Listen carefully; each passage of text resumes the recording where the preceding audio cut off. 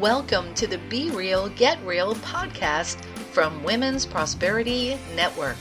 Real women sharing real stories about their ups, their downs, their journey, and their transformations.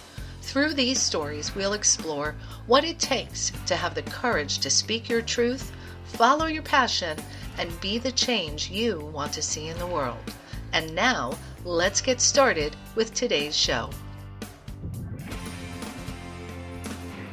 And welcome everybody to the Be Real, Get Real podcast brought to you by Women's Prosperity Network.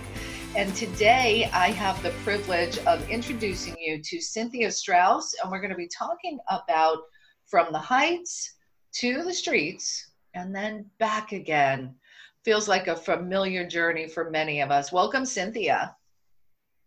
Good to see you, Nancy. I am grateful Very for happy to be here. Yeah, me too. Grateful for you to be here. And thank you for being open and willing to share some of your story to support others and, traveling that road and maybe getting through it a little bit easier. For those listening in, let me share a little bit about Cynthia's background, and then we'll dive into today's conversation. Cynthia Strauss is a life protection specialist showing individuals, entrepreneurs, and small business owners how to protect their lives and their assets and build wealth for the future. So listen up, everyone. This is good. She's the owner of the Strauss Agency, representing over 20 A-rated companies to provide her clients with the best products and services available. Her passion comes from her own experience having taken care of her mother, which depleted all of her mother's savings, being hit by the financial downturn in 2008, 2009, like so many of us, me included, and her husband's near-death experiences. These all increased her awareness of the need that we have to be prepared for these unexpected events in our lives. She capitalizes on her experiences to share with her clients the ways to avoid these situations in their own lives. She grew up helping her father with his business, providing life and disability insurance to groups in the Mid-Atlantic states. She's expanded these services to include access to legal services, home care, and data protection, all really important things these days. She's passionate about helping people put services, procedures, and policies in place to protect themselves and their families. So welcome, Cynthia, and thank you for what you're doing, because you've taken on with passion getting people to do something they don't like to do. Right? It's not hard. Like, it's Friday, I'm going to go check out all my life insurance policies. It's not what we want to do. Right, exactly. Well, unfortunately, most people, they hear life insurance and in their head, they're thinking death insurance. Mm-hmm. And of course, who wants to think about death?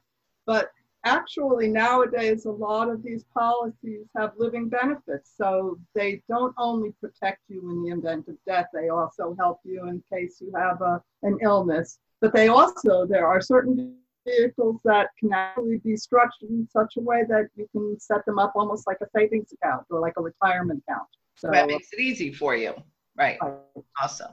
So let's dive into a little bit of the background, because you've been through a lot, my friend, to the heights and the streets and back up and down and all around. So share with us, some of what that experience was like, taking care of your mom, what happened with your husband. Let's just share with us about that. Sure. Back in 2003, my mom had her own house in Tamarack. My husband and I and our 3 kids, we had our own, and many animals, had our own home in Coral Springs. We decided to sell both those homes and buy one large home. We had a 6-bedroom house in Coral Springs that we ended up buying, merging both of our families so that my mom could live with us. So it had a master suite, so she could have that whole side wing of the house. And we had round-the-clock care for her.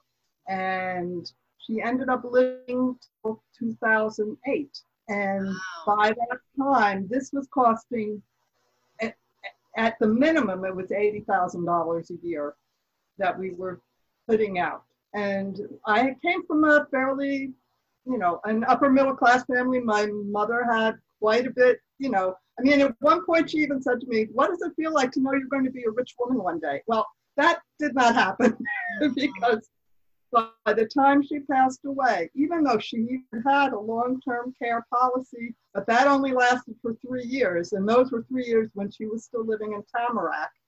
Now that I look back on it, I feel like she almost started using that too soon. But, you don't know that at the time. And so she outlived the long-term care policy, and we were just basically going into her savings to pay for all of this care that she needed. Right. And I don't begrudge her that. Yeah. For people to come in and take care of her while you're working, your husband's working, you're taking care of your family and all of that. That's right. Yeah. And so by the time she passed away, there was very little left. And then on top of it, that was 2008. I was working as a budget coordinator, production coordinator for Levitt & Sons, one of major home builder, one of the oldest home builders in the country, and it went bankrupt. Right. So I actually lingered on. It went from a company of about 500 people, dwindled down to 20. And went through certain name changes and machinations. And then one day they called in 2 of us and they laid off. They made it 18, and I was one of the people that got laid off in 2009. Wow. So I went to a fairly well-paying job. Fortunately, I did find another job fairly quickly, but it paid me a lot less than what I had been getting paid. And my husband went through similar things with his work. So we went through a very lengthy process after that of, we went through not being able to pay our mortgage, we went through battling, getting a lawyer and battling the, mortgage company, trying to refinance it. Actually, when we stayed living in the house for quite a few years after all of this happened, but it was all precipitated by what happened in 2009. And eventually we did lose our home. And I, ended up moving into a 2-bedroom condo, which I'm actually very, very happy. Well, that's good. We don't know why some of the I really love the density. It sort of forced that to happen to me, but I really love having the 2-bedroom place with, it's very bright and light, and I like minimalizing. So that I really enjoy it. It's actually something I've wanted to do. So it came in it came in a strange package, right? Right. Exactly. It came in a strange package. So how do you? This is a personal question for you. Dealing with your mom, dealing with the stress related to what went on, with the house, with losing your job, with your husband going through similar things, your husband having these near-death experiences, which we haven't touched on. How do you, Cynthia, maintain your health and sanity through these things? What are some things that you do to help keep you from getting really depressed? Or maybe you did get really depressed. I don't know. I tend to not be an anxious person. I'm not saying that I never had moments of anxiety. Of course I did. Yeah. But I seem to be less anxious than most people. There is a scripture in Philippians that I like to go to, which when I say it, it actually helps me to calm down. I guess it's like meditation for some people, but it's, be anxious for nothing, and that the Lord will be with you and comfort you, and He's always there for you. And that I say that scripture in my head, and it just calms you down because you're not alone. That's what you're recognizing. Like, be anxious for nothing. The Lord is with you. And when we can remember that gives us actually the ability to source solutions for whatever's going on, or be open to them. Because if we're all in, oh my God, this is terrible, like we can't solve, I think Einstein has a quote that says, you can't solve a problem with the same mind that created it. And I would actually venture to say that what he means by that, in my interpretation, is the mind that's in the problem can't create a solution. We have to get to a different, feeling space and energy space. Anxiety doesn't solve anything. Right. Yeah. Right. So thank you. When even as a kid, my mother had that little placard of, I'm going to end up butchering the saying, but it's, to know the difference between, the things that you can change and the things that you can't change. The serenity prayer, the serenity prayer. Yeah. So I grew up with that, it was like on a placard in my home, and that has always stayed with me. Good. So you've had some good bones behind you to support this. And, let's look at what's happening today in the world. We need to be able to feel okay. We might not be dancing in the streets right now or dancing in a club, but we need to be able to feel okay and accept what's happening so that we can operate from this place instead of just being mad that things are happening. That doesn't do it. Yeah. No, definitely. Well, what I find interesting too is that you hear I don't watch as much news as I used to because it is so negative, but I still want to know what's going on in the world.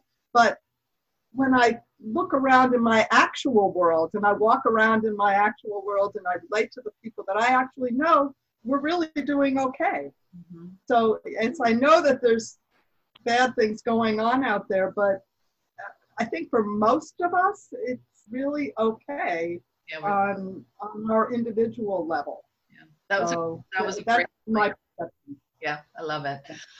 So let's transition as we're getting ready to wrap up. These conversations always go so quickly, and thank you again. Thank you for everybody who's watching. I trust you found some value so far. Talk about how you transitioned with the Strauss Agency to provide these services. How did that shift come about for you? Well, I actually started the Strauss Agency about 5 years ago. Even though I grew up, my father was involved in insurance, and I used to have my friends and I used to help him doing mailings, putting stamps on letters and all of that. I went away from that. I actually have a degree in music therapy, and I haven't done that in many years. I've done a variety of different things, and before I got into insurance, I was actually doing more accounting type work, doing accounts payable for various companies. But I was always looking for something to do extra, and a friend invited me to a meeting one night, and it turned out it was about becoming an insurance agent. And I went, yeah, I sort of have this background from my history in it. I know it's a valid thing that people need, and I want to help people. And so I got involved about 5 years ago. I got my license so that I could sell life insurance. Before that, I had already been involved with Legal Shield, so I also help people make sure that they get their legal services in place through that.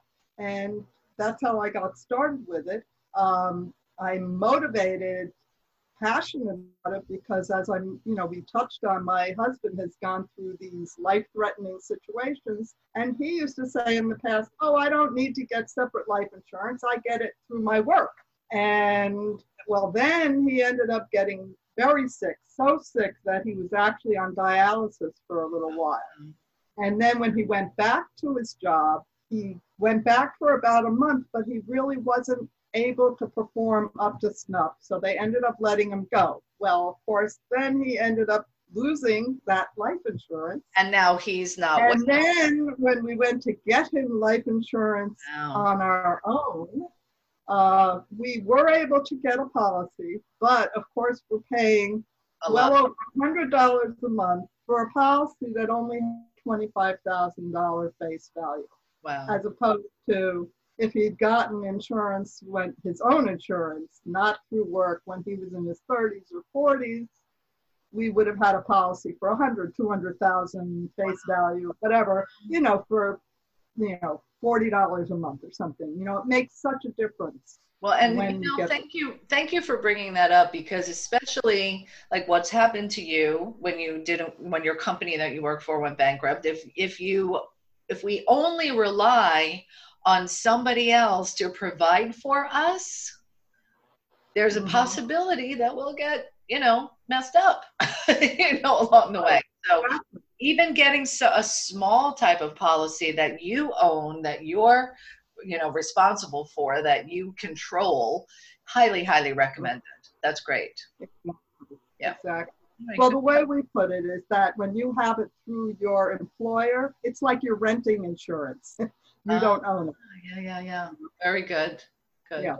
It's like, hey, I mean, that's great. I mean, certainly if you can get it through your employer, more power to you, get that, but get some also that you own yourself on top of that. Absolutely. Yeah, absolutely. That's fantastic.